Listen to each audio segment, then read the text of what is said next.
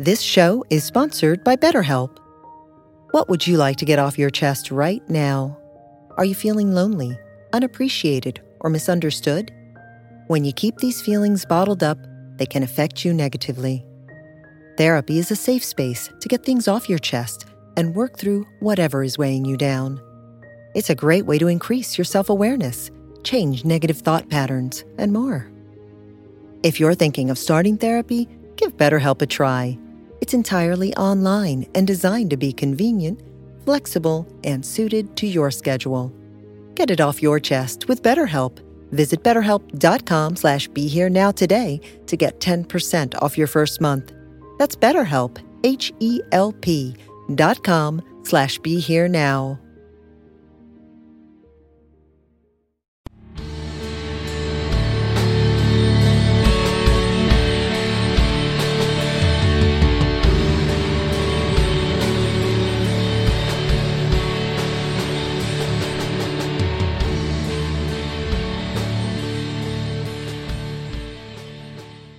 Hi, everyone. This is Chris Grasso with the Indie Spirituals podcast on the Be Here Now network. And my guest today is the wonderful writer, Phil Goldberg. Phil, thank you so much for joining me today. My pleasure, Chris. So before we get started, as I always do, I'd like to read your bio for my audience just to give them a little background.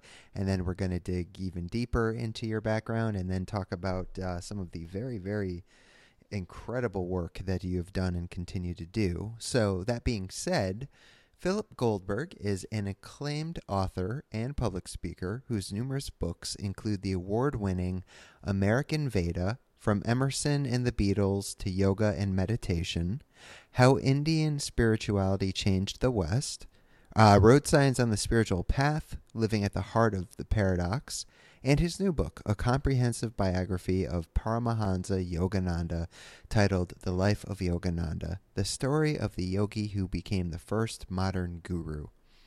A meditation teacher and ordained interfaith minister, he is also the co-host of the popular Spirit Matters podcast and leads American Veda tours to India. His website is www.philip.com. I'll just spell that out. PHILIPGOLDBERG.com. And for those that are listening to this at the Be Here Now network website, just scroll down and you'll see a link attached so you can click on that. So, Phil, thank you again so much for joining me today. It's a real pleasure to connect. It was a pleasure chatting with you on your podcast not too long ago. So we're switching roles. Yeah, it's a joy to have you on mine. So thanks for coming aboard. It's fun. Thanks. Yeah. So, I first learned about you through our mutual friend, the wonderful, just beautiful human being, Dana Sawyer, who was, I believe, professor of religions at Mecca College in Portland, Maine. And anyway, so I was staying with him.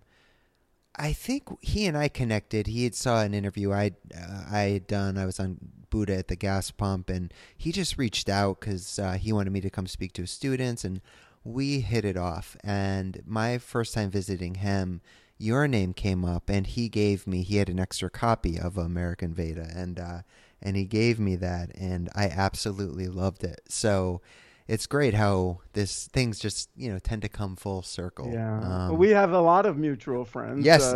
Dana being one of them, and he and I are looking forward to coming east and teaching at Kripalu with him in June. Yes, right. We talked about that on your show, and I think that's wonderful. But right when I'm looking through the endorsements of your newest book, The Life of Yogananda, and absolutely, seeing Ken Wilber and Krishna Das, Michael Bernard Beckwith, the wonderful Andrew Harvey, Rabbi Rami Shapiro, whom I adore, Mirabai Starr and Sally Kempton. I mean, yes, we have many lovely. Oh, Danny Goldberg, who also hosts a show here on the Be Here Now network. I mean, just a laundry list of truly beautiful people that we're interconnected through. So it's been great getting to know you a bit better. And And so, speaking of which, before we get to this new book, which I'm excited to talk to you about, The Life of Yogananda,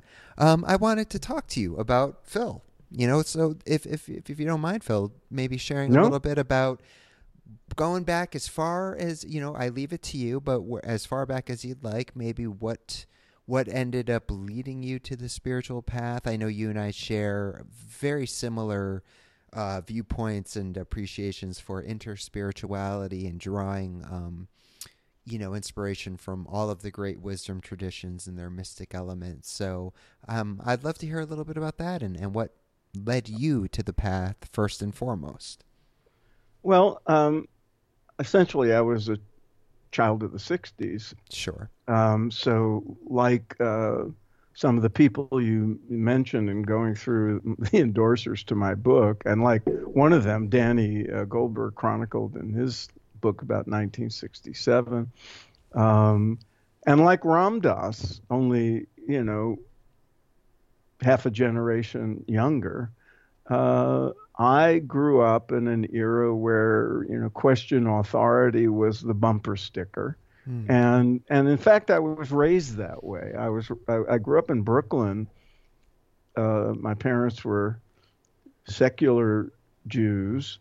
And to say they were non-religious is really an understatement. They were anti-religious. Sure. And so I had no religious upbringing at all, except to think that people who were religious were fools. Yeah, you and I showed that's that. how. Yeah. And they were lefties, so religion was the opium of the people, and that's how I was right into college. And I was a social activist. I would march for civil rights and against the war, and I did everything I could to avoid the draft back then in the Vietnam days. But the spirit of that era was not just of protest and anti-authority sort of activism, but also of deep questioning.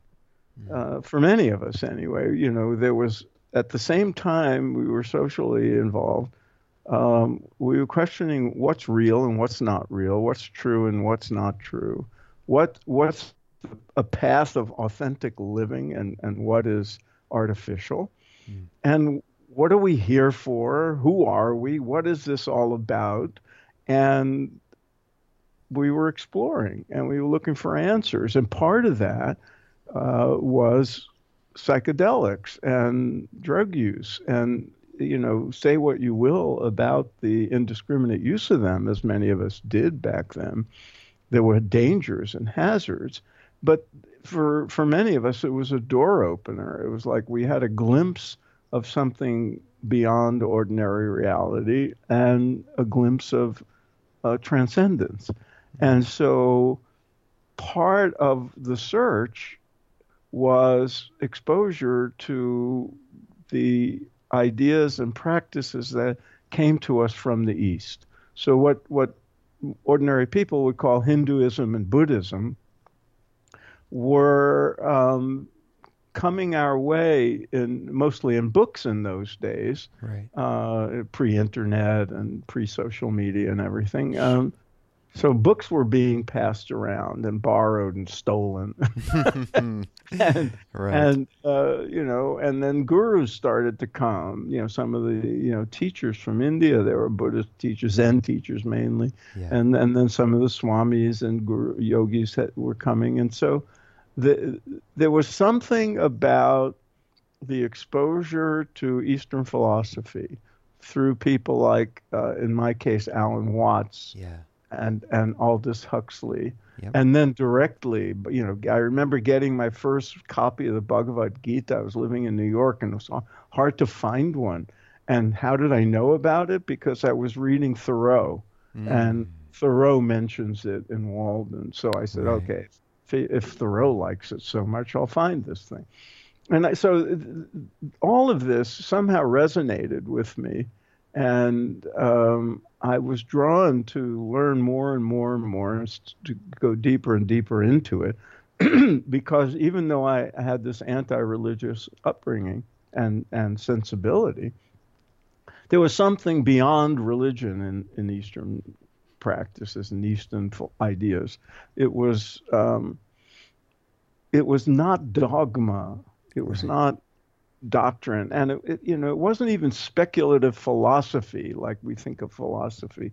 It had the ring of empiricism Mm. and rationality. I remember reading something about comparative mysticism. I think it was um, Evelyn Underwood's book on mysticism.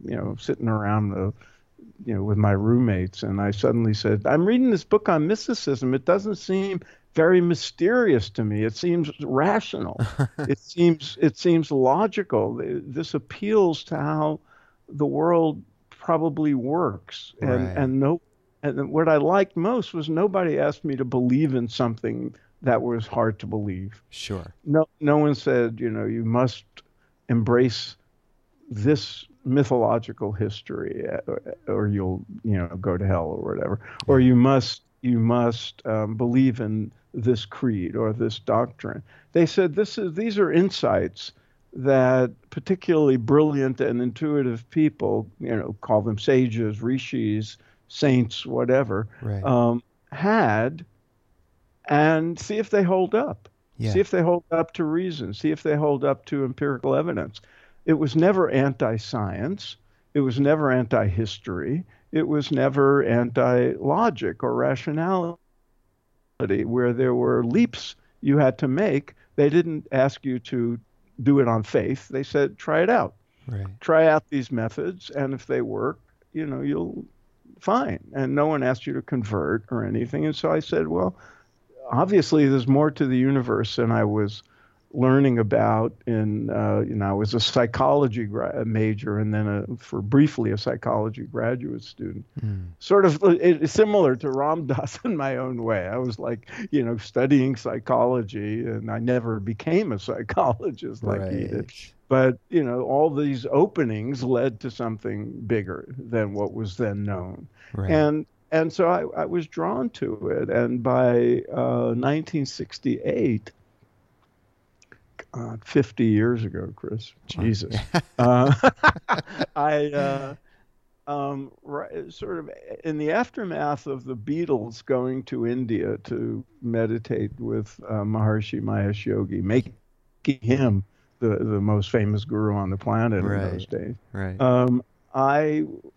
I was drawn to methods, and I practiced Zen meditation. I tried others. So I tried TM, Transcendental Meditation, in '68, and it took on me. It resonated well with me, and it was transformative.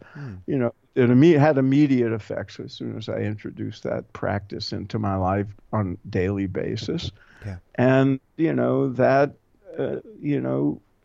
bodily changes, mental changes. And so I was drawn in that direction, and a couple of years later became a teacher trained by Maharishi. And for several years taught meditation, taught in that context, deepened my understanding of these, traditional Eastern pathways. Right. And then, continue to grow and learn and evolve and branch out and become more eclectic in my spiritual pursuits. And that's been, my life, essentially very consciously doing what I think most of your listeners, if not all of them, have been trying to do, which is to integrate the spiritual growth with worldly responsibilities and pleasures and pains and everything else, which is sort of the ongoing effort that we all make. And every once in a while, over the course of my writing career, I got to write about that. And so, that's what I did. And there's a natural segue to the new book, but I'll let you make it whenever you're ready. Well, yeah, we will jump into that. I just did want to comment. I found it really interesting that, first of all, while my parents weren't religious, they weren't to the extreme that yours were. But I certainly I was not brought up religious. I appreciate the comment, the opiate of the masses, because that was very much the way I was looking at it. I also did not know the difference between religion and spirituality. To me, they No. were the same thing. I was very naive, and so I grew up extremely, I don't even know if atheist does justice to my Yeah. disdain towards religion. You know what I Yeah, mean? me too. I Yeah, know. I've shared this story before, but I remember when I was a senior in high school, we went up to our it was called the Hartford Civic Center then. It's now called the XL Center, but it's like our big center where when we used to have our professional hockey team and sports events and concerts and whatnot. So they had a college fair, and I remember there were people handing out Bibles on the steps, and I took one and just started ripping it up in front of them. Like, that's how like much I hated the idea of religion. But for me, it wasn't until I was about 24, so we're going back, over 15 years now, that my college professor gave me, and I wish I often joke some, grand story about how I found my way into the path, but it was really or not Be Here Now. It was The Power of Now by Eckhart Tolle. Mm-hmm. Pre-Oprah, thank goodness, because I was still very anti all, the Yeah, idea yeah. of anything, but I trusted my professor, very, very much, and I wasn't much of a reader either, but I read the introduction to that book, and I knew that my life was never going to be the same. He Mm. conveyed it for me in a way that I needed to hear in that moment, and I immediately started. I lived right around the corner from a wonderful library in Middletown, Connecticut, and Autobiography of a Yogi was one of the first books I took out, along with. It was just anything I could get my hands on, from Trungpa Rinpoche to Alan Watts, like you mentioned, Ram Dass, Thich Nhat Hanh, Thomas Merton. It didn't matter, whatever the Mm-hmm. tradition, it just, as long as it wasn't more of the dogmatic tenets. So I Mm-hmm. really appreciated how, I think you used the word rational, and that's what Mm-hmm. it was to me. It was, oh, okay, it's not necessarily churchianity. It's there is something. It's a personal experience, as Ram Dass would say, the individual path, and this isn't verbatim, but something to the effect of that the spiritual journey is a highly individualized experience, Mm-hmm. and it is, and that's been my experience for many years. So I just wanted to piggyback on what you said and share a bit about my own experience. And Right. with that said, though, you said that there was a nice segue with all of this into the new book. So hopefully I didn't ruin said No, segue. no, we're right in sync here. All right, perfect. Do you want to? Okay, I'll Yeah, just let's go just ahead jump with right what I was in, going to say. please. Part of going back to what I said about myself, um, back in, I think it was 1970, early part of 70 or late 69, I just have a vision of where I was living at the time, and I moved so much I know where I lived. Um, Someone gave me a copy of Yogananda's Autobiography of a Yogi. Mm-hmm. And I was already embarked on my path. I was already meditating every day and going on retreats, but hadn't yet read that. Sure. But it resonated deeply, and it deepened my path. It deepened my understanding, and it also opened the door to India as a place, in ways that I hadn't had before. And Yogananda's autobiography is so popular even today, 72 years after it was published, and Mm. 66 years after he died, Yeah. that one of the reasons for that is very few gurus, swamis, renunciates like he was, um, write about themselves. They Right. write about knowledge, and maybe they write a little bit about themselves or their guru or their time with their guru. Sure. But Yogananda also wrote about growing up in India and all the yogis and these miraculous things he witnessed or heard about. And so there was a taste of a personal quest that you don't usually get. And there was something to identify with and something to sort of increased the fascination with everything I was involved in. And also a lot of insights, into personal, deep spiritual experience and philosophy and so forth. And the book, had a big effect on me. And as I write in the introduction to mine, I never became a student of Yogananda's in a formal way, never became a disciple or a devotee. I had my own path. Right. But he's one of the many, brilliant people who informed me in my path. And that book I still have all these years later. Right. It's a hardcover. It says $5 on the cover. And I know I wouldn't have had $5 to buy a hardcover book in those days. I could barely, scrape together a meal. And Sure. So I probably borrowed it and never returned it because I still have it and with all these moves. And so I always say when asked why I wrote my biography of Yogananda, I always say I'm working out the karma for not returning that book and essentially ripping it off. But that's for humor. Yes, the truth is, I was just fascinated. Yogananda was one of the many teachers I respected and admired and learned from. And then about 10, 11 years ago, when I first started researching American Veda, I had to write about all the gurus who ever came here. Yeah.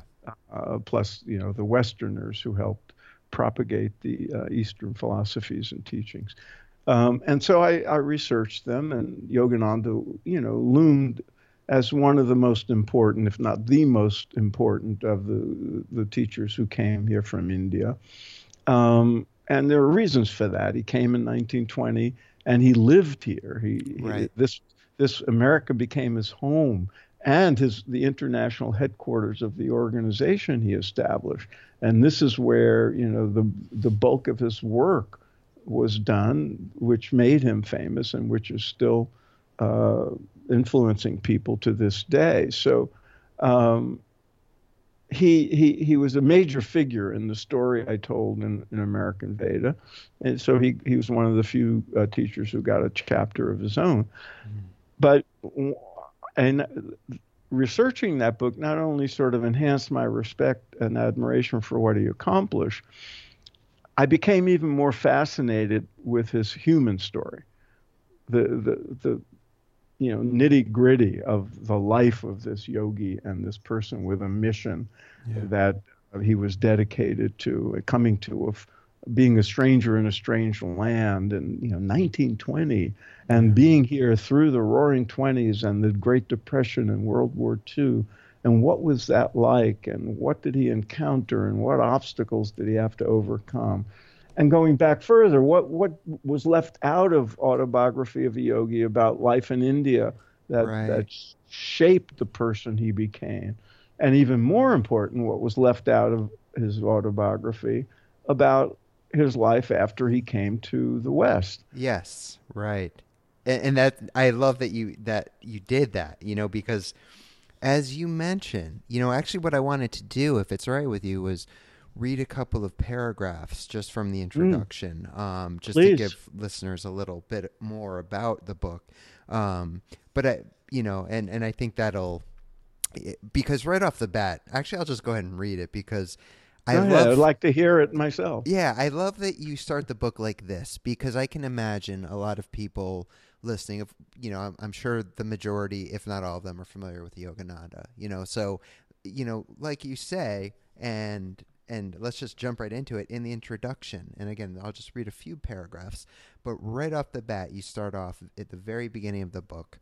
The question I was asked most frequently while working on this book was, why do we need a biography of Yogananda when we have autobiography of a yogi?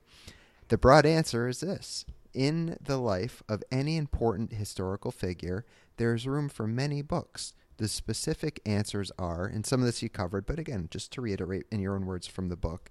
1, Yogananda's iconic memoir is as much about other people as it is about himself.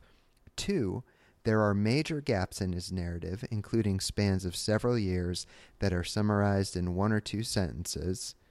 And 3, while Yogananda spent almost all of his adult years in America, less than 10% of the autobiography is about the immensely productive and historically significant period. The prospect of filling in those spaces seemed both enticing and important. Several books have been written about Yogananda by direct disciples. These are valuable first-hand accounts of who he was and what he was like. They are, however, more like tributes than biographies. My goal was to draw a more complete portrait of Yogananda the human being, an extraordinary human being to be sure, but human nonetheless, with all the complexity that term implies. The book's central narrative is the saga of a profoundly spiritual being navigating the material realm, attempting to unite fully with the divine while skillfully playing his role in the human drama, just as he taught so many to do themselves. No book can capture the true essence of a soul like Yogananda, but it can describe the footprints he left on the sands of time and space. My goal was to render an accurate, fact-based description of those exceptional footprints. And the final paragraph I wanted to share from this. To many, Yogananda was a saint. To some, he was an avatar, an incarnation of God. I am not qualified to make such evaluations. For me, it was enough that his contribution to spiritual history of East and West is unparalleled, and that his life unfolded in a compelling narrative spanning 2 hemispheres, 2 vastly different cultures, 2 world wars, massive economic upheavals, and unprecedented social changes. I set out to tell that remarkable story as truthfully and thoroughly as I could, knowing full well that I could not do justice to it in 3,000 pages, let alone 300.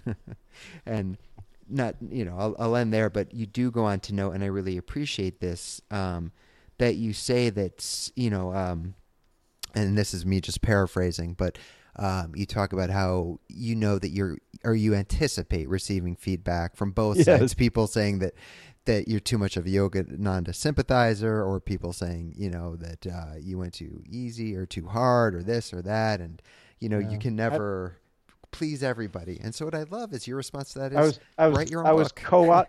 Write your own book. Yeah. It was my attempt to co-opt angry emails. Headed off at the pass. Well played. Very well played. So I appreciate you giving us, the why and what led you to do this. And I think if anyone is, qualified, you with your history of, your previous books and the work you do and your interfaith wisdom, I'm glad that you were the one to undertake this endeavor. And like you mentioned, there have been other books written about him, but, you did so in as unbiased of a fashion as possible. And I should add, none of the books about him. There's nobody outside of his circle of disciples have written about him. So I thought there was value in somebody who has, credibility as a professional writer coming at it from the outside, right, and publishing not in one of the organizations devoted to his work, but from an independent source. Yeah, which is so important, and again, so I'm glad you did that. And this, Hay House put it out. They did a tremendous job. It's a beautiful hardback, or hardcover, excuse me. And I love in the middle. There's plenty of lovely pictures you've included. From his talks, all sorts of just wonderful, wonderful material.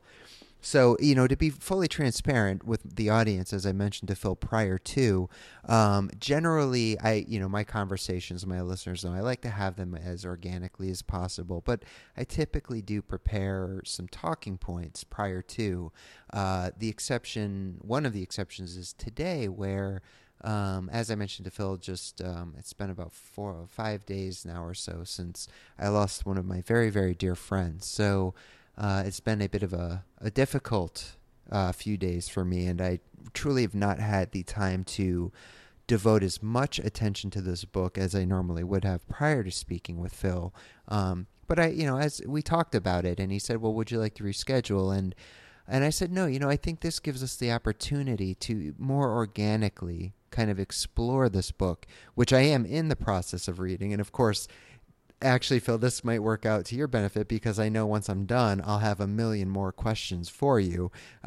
So I'll just have to have you back on the show again. So we'll give you double the exposure. That'd be fine with me. Yeah, yeah, I love talking with you. So with that said, we've still got a good, anywhere from 15, 20, 25 minutes left to go. So let's talk about the book. I mean, as mentioned, you cover, you do still give the, a background of him for anyone not really familiar with Yogananda, though, as you mentioned, most people probably, if they've picked this book up, at least know of Yogananda if they haven't already read Autobiography, which you At the recommended. very least, they've Yes. seen his picture in a Yes, yoga studio of or on course. somebody's altar. Yes. Or they've seen the book and they've been meaning to read it. At the Right. very least, Yes. most people will have heard of him. Yeah. Although it's since the book started to be was in the process of being published and everything, I'd meet people and they say, "What are you working on?" And I tell them, and I was surprised how many people don't know who Yogananda was. So I'm hoping some of them will read it too, Oh, just that's because wonderful. it's a really good story. It really is. Yeah, and for me, the type of reader I am, biographies are hit or miss. It has to really, I find, be captivating. And you talk about that too, how in this book you talk about, some of the things that Yogananda's disciples might get upset about because it brings into question, for lack of better word, it's just the word that's coming to mind, is purity or avatar nature. But, you look at these other teachers like Alan Watts, or Chogyam Trungpa, and, many of them had, their scandals surrounding them, or, the alcoholism or this or that. And so I try to appreciate, the saying that listen to the message, not the messenger, to a certain extent. Yeah. I've been. We should make clear that Yogananda was not. When you mention alcoholism, that he's not in that category. Right. In fact, there's some very funny anecdotes, because he was unlike Alan Watts, was not a swami who took Right. vows of certain Right. things, and so it's different.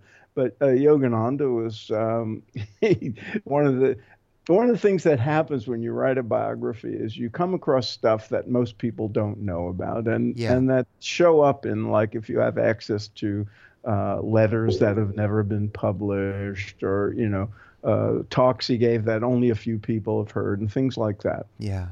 But there are wonderful stories, and some of them are just fun. Right. Some of them are much more meaningful. And Yes. and one of the fun things is the one time he had the politeness when he was first in America, tasted beer. And he apparently dipped his finger in it and tasted it and didn't like it and never did it again. But he would do things like when he was at parties, being the only swami.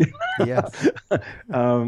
When people there's one story where he was at a dinner party and the host or whoever it was, waiter, would keep refilling people's wine, and he would pour it into his seating companion's glass, and then it would be refilled again, and the other guy got totally drunk because Yogananda, he didn't want to make a fuss, and so Sure.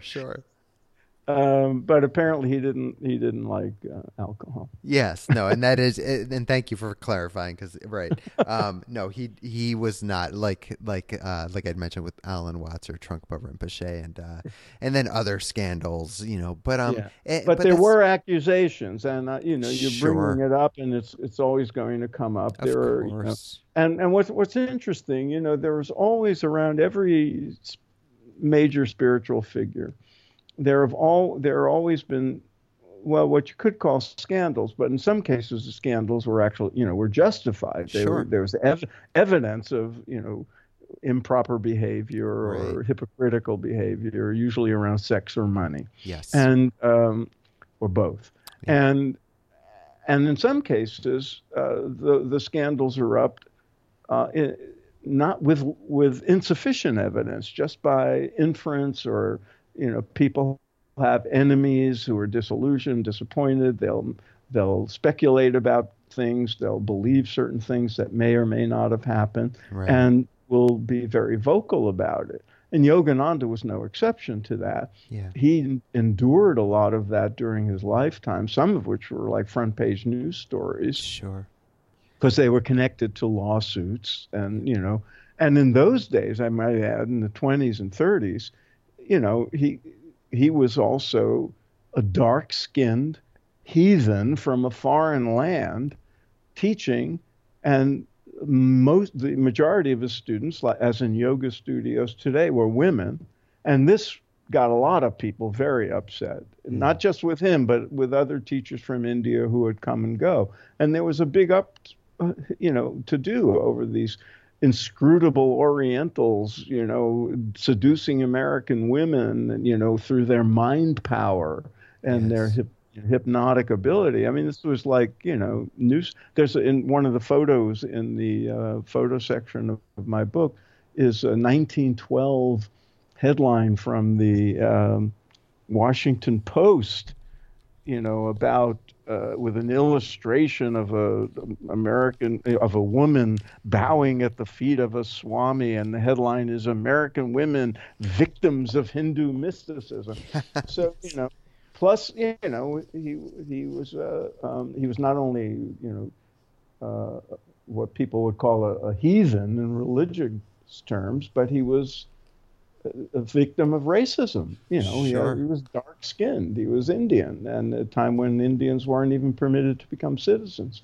And so he dealt with all this stuff, and he had enemies and people who just didn't like him, and there were all these accusations. But the interesting thing is, he's been dead for 66 years, and people are still to this day arguing over whether he had sex with some of his disciples, whether he fathered children that were kept hidden, and all this sort of stuff. And so I had to address this. There's not many people, he has millions of fans and devotees, and some people, are absolutely convinced he was a reprobate of sorts, and they write about this stuff. And so I had to sift through all the evidence. I wanted to be objective. I had no skin in the game, as they say. I have great respect for Yogananda, but if those accusations had turned out to be true, it would not have changed my respect for him as a teacher. Yeah. But it would be very upsetting to other people who hold him, not only in high regard, but as their coveted guru.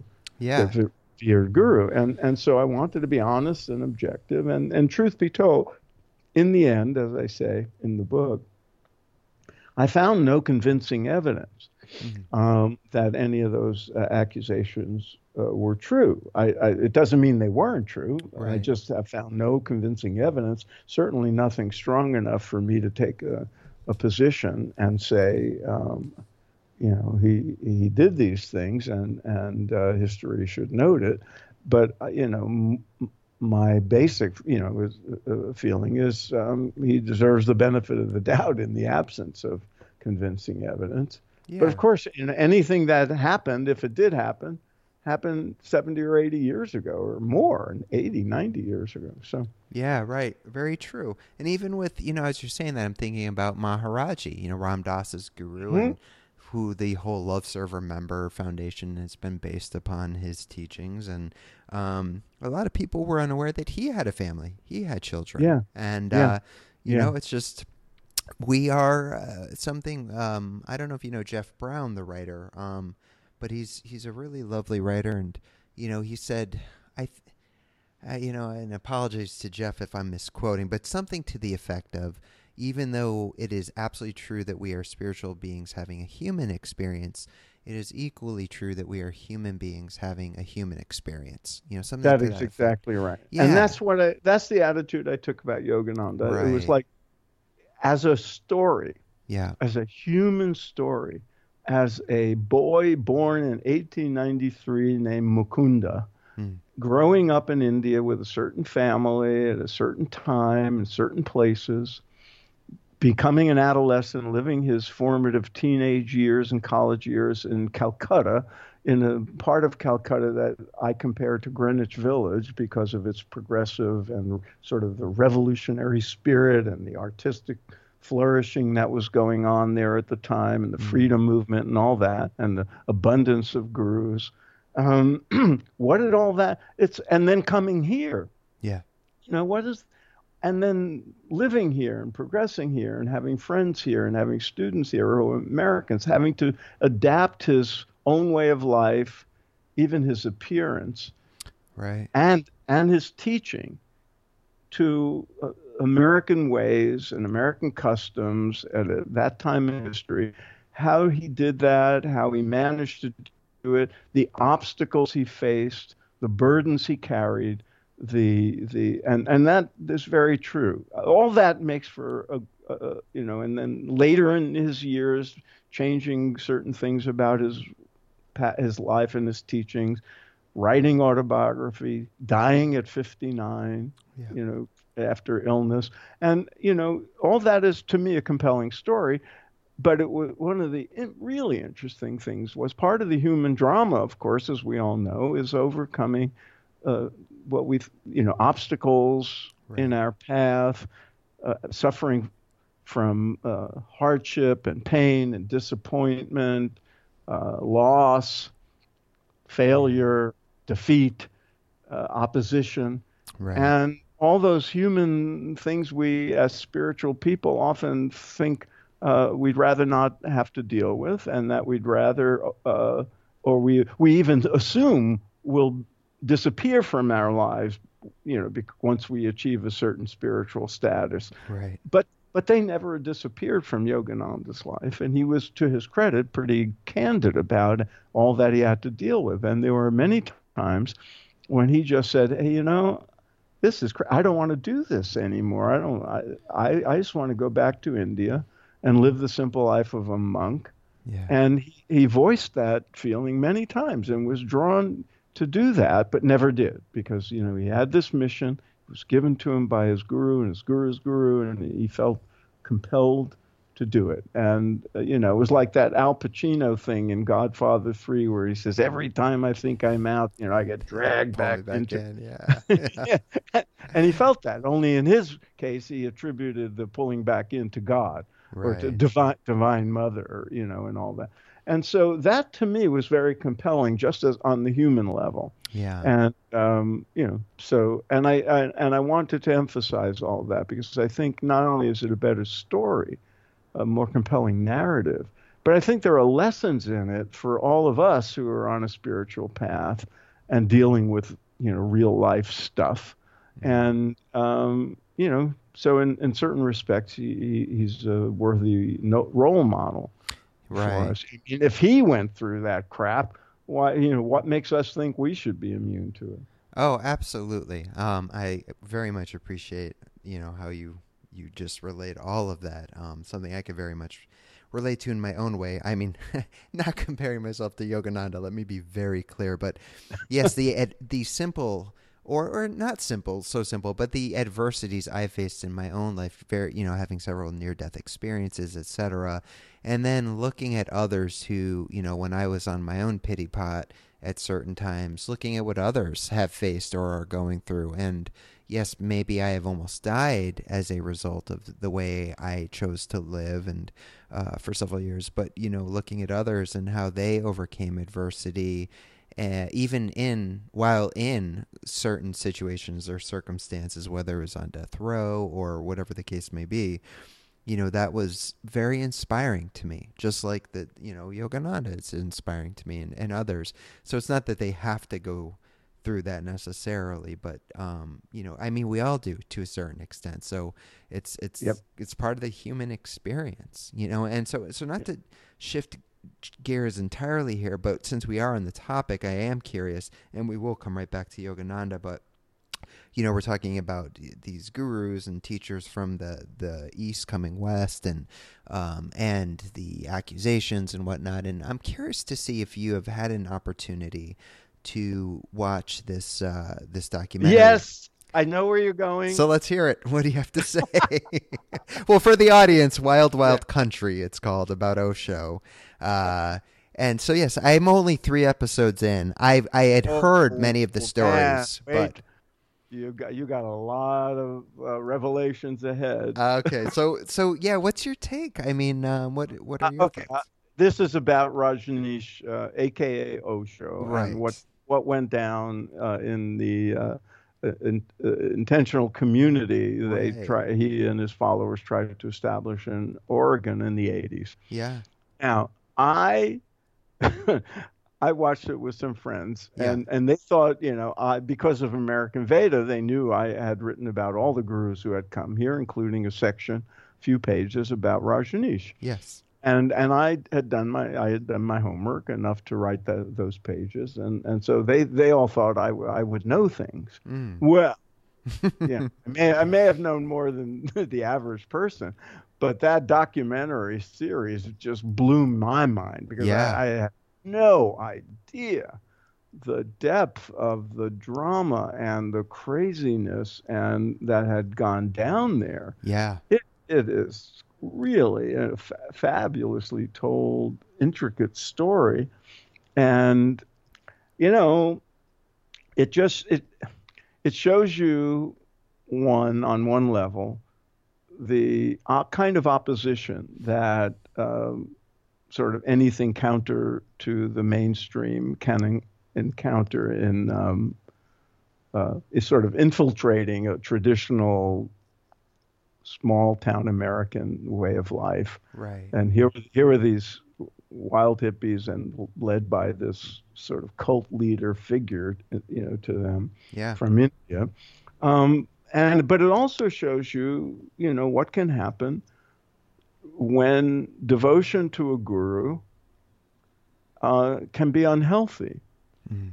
either because the guru is has his own weaknesses and that then become part of, and or because you become a true believer and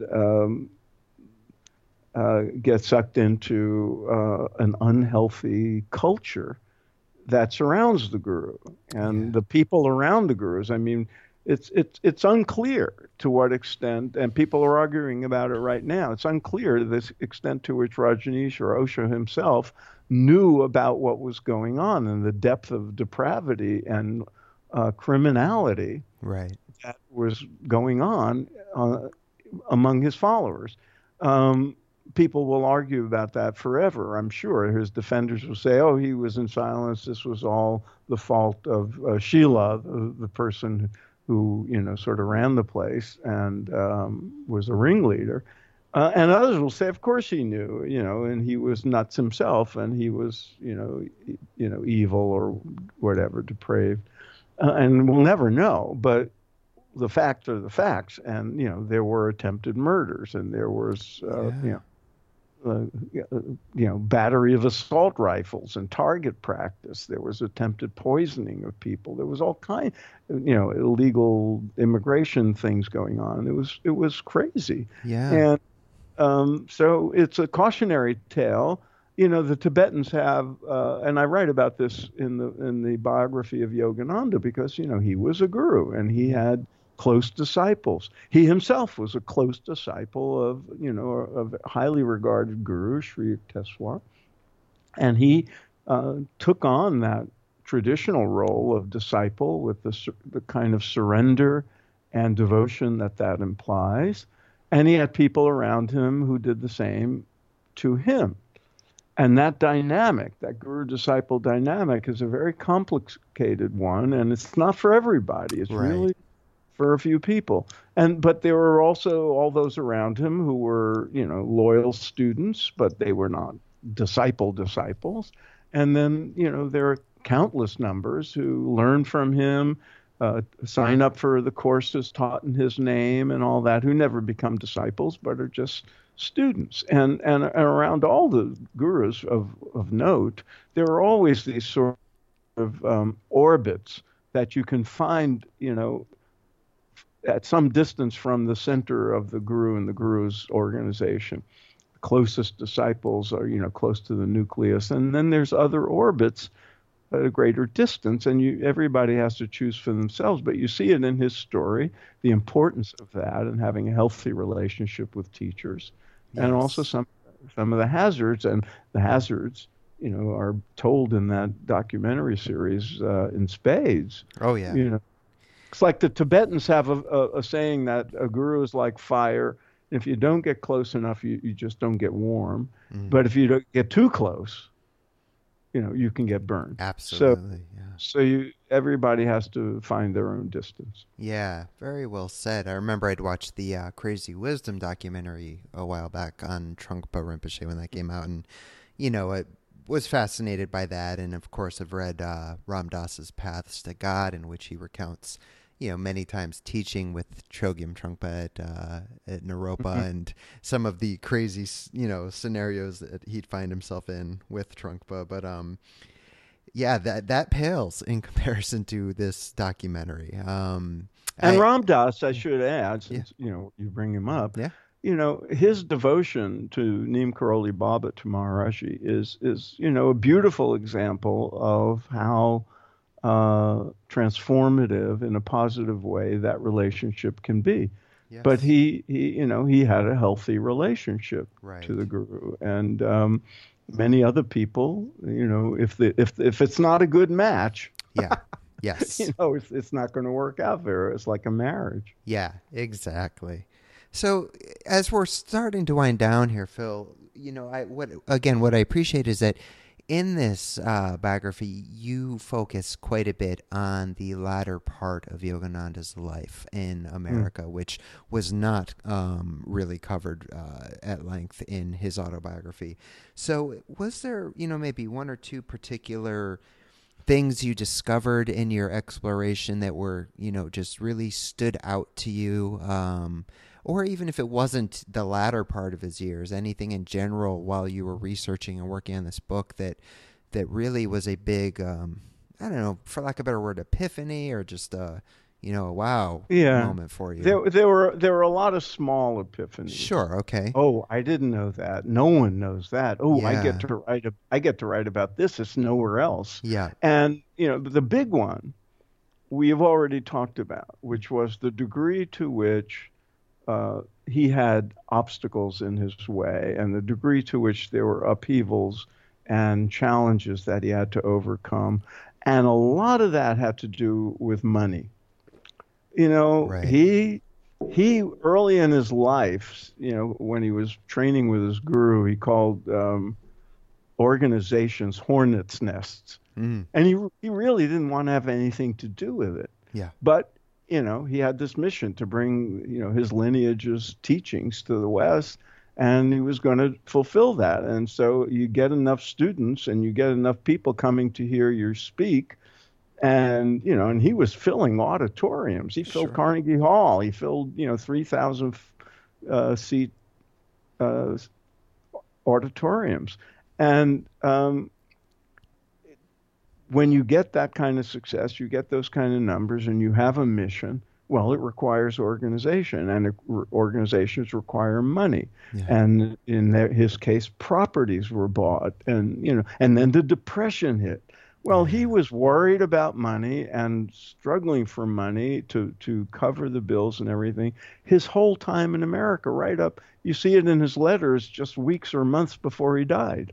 And, he was still worried about the future of the organization, as it would, the health that would it survive his death, and what steps could he take. So he had to deal with all this stuff like a CEO or an entrepreneur does, when he would much rather have just been meditating in a cave. Yeah. But he never stopped meditating.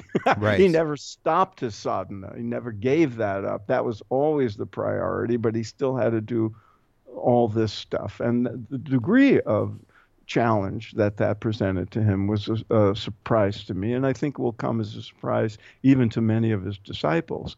And then there were little things like, he was here during the Indian freedom movement, and so I one of the things I like doing is placing incidents in the context of history as it was being made at that time. So what was going on in India? What was going on in World War II? What was going on with the Great Depression as certain periods of Yogananda's life? And one thing he never hid was his fondness for Gandhi and his advocacy of Indian independence. Yeah. That could have, he was traveling here on a British passport because he was a British subject of, imperial India, of, the British colonial power. And he could have been deported at any moment as a subversive. And the Brits were keeping an eye on him. Right. And I had access to certain documents that showed, they were even opening his mail. They were, spying on him and then going to hear him speak and then sending in reports. Do you think this guy's a subversive? Is he okay? Can we let him stay? All this stuff was going on, and people don't know about that, and I don't even know if he knew about it at the time. Sure. But he certainly knew that he was under scrutiny, and the other thing that was interesting was the degree to which he commented on current affairs and politics and world, what was going on in the world. He was a renunciate, but he was engaged, and I found that admirable, and also a bit surprising. Yeah. Well, so, I want to ask you one last question before we wrap this up. And as I mentioned, love Yogananda's work. I also really appreciated his book, Whispers from Eternity. A lot of beautiful wording in there. And, he was just a gifted writer. I actually, even before you and I spoke, I had begun my endeavoring back into his 1,000+ page, The Second Coming of Christ, which is a wonderful read. But so you start your book out with a quote, which is a beautiful quote of his, and amongst the many, where he says, "We are here today, tomorrow we are gone, mere shadows in a cosmic dream. But behind the unreality of these fleeting pictures is the immortal reality of spirit." And so I just wanted to close by asking you why that particular quote to begin this book. This is very funny, Chris. I was thinking, I finished the book. It was being edited. I was rewriting, and I was thinking, I'd love to have an epigraph, and a good epigraph, and it should be something from him. Yeah. Not something, by some other philosopher or something. Sure. And I was thinking, I got thousands and thousands of pages of his writing. I couldn't go through all that, and I had various quotes on file that I either used in the book or didn't, and I didn't find anything suitable. But SRF, Self-Realization Fellowship, comes out with a Yogananda calendar every year with beautiful, beautiful nature pictures on each, one page for each week in the year, beautiful pictures and a quote from Yogananda. So I had one, and it was a few years old, and I looked through it, and bingo. There it was right there. And the reason, and I said, okay, this is the quote, because it tells you about the sort of metaphysical reality that his work, like all the gurus, embodies, that we are here and we are just, flitting images on a screen, and the light projecting is pure spirit and eternal and infinite. Yes. And that's who we are. That is the nature of this human manifestation. But our true nature is, pure spirit, Brahman, as they say in India. But the other part is the we are here today, tomorrow we are gone. Well, that reflects a life story in one little passage, and I was writing a life story. I was writing a biography. So it resonated on that level of both, what the book attempts to show, which is, as you read, the footprint of somebody who was here today and gone tomorrow, and also the bigger reality. Yeah. Well, wonderfully said. Thanks for sharing that story, Phil, and everything else. The book, again, it's called The Life of Yogananda, the story of the yogi who became the first modern guru. By Phil Goldberg, or Philip, professionally speaking, Goldberg, who's also the author of American Veda, another wonderful book. And again, I highly encourage anyone listening to check out his website, philipgoldberg.com. if, again, you're on the Be Here Now Network site, just scroll down. There will be a link attached. Just click on that. And Phil, you mentioned earlier, I believe you have a workshop coming up with our friend Dana Sawyer at Kripalu. Yeah, I have a lot of things coming up. Yeah, They tell can us find about that. my calendar on my website. Okay. I'm going to be going around many cities speaking about the book and other things. So I invite people to come up and introduce themselves as fellow mutual fans of Chris Grasso. And but also, yeah, the one at Kripalu is in early June, and it's a 4-day meditation retreat at Kripalu. You know, Dana's a great scholar of Indian philosophy and mantra, and it's built around mantra meditation and the use of mantra. And I invite everybody to check that out on the Kripalu site and come see us. And you can hear interviews with wonderful people like Chris Grasso on spiritmatters.com, although yours hasn't been posted as of this recording. And you can even join me on a tour of India in the fall. All this on my website, but enough commercials. Yes, no, but it is. I mean, I'm horrible with self-promotion. It feels icky to me. I'm still working on it, but it's, we've got to do what we've got to do to continue getting the work out and the word out. And when it's coming from a place of passion and integrity, there's nothing wrong with that. So and again, we can be inspired by Yogananda, who early on, when he was here, the first few years which he spent in Boston, had to be convinced to advertise. Yes, yeah. So thank God I have a publisher to at least do that end of things for me. But yeah. Anyways, Phil, it's been a real pleasure. Like I said, I will definitely have you back on again once I'm able to complete the book, and we can go even more in depth into all of the stories and much of what I'm guessing many of our listeners don't know about Yogananda, but at that time maybe they will, since they'll have had a chance to read the book themselves. So yeah, they can send their emails to me, and we can answer questions. Oh, that's a great idea. Cool. Yeah, Ken Wilbur and I did that for a series on integral life. Great. Yeah, we had a lot of fun doing that. So maybe we'll do something like that here too. Great idea. Okay. All right, Phil. Chris. Thank you. I appreciate it, and have yourself a lovely day. You too.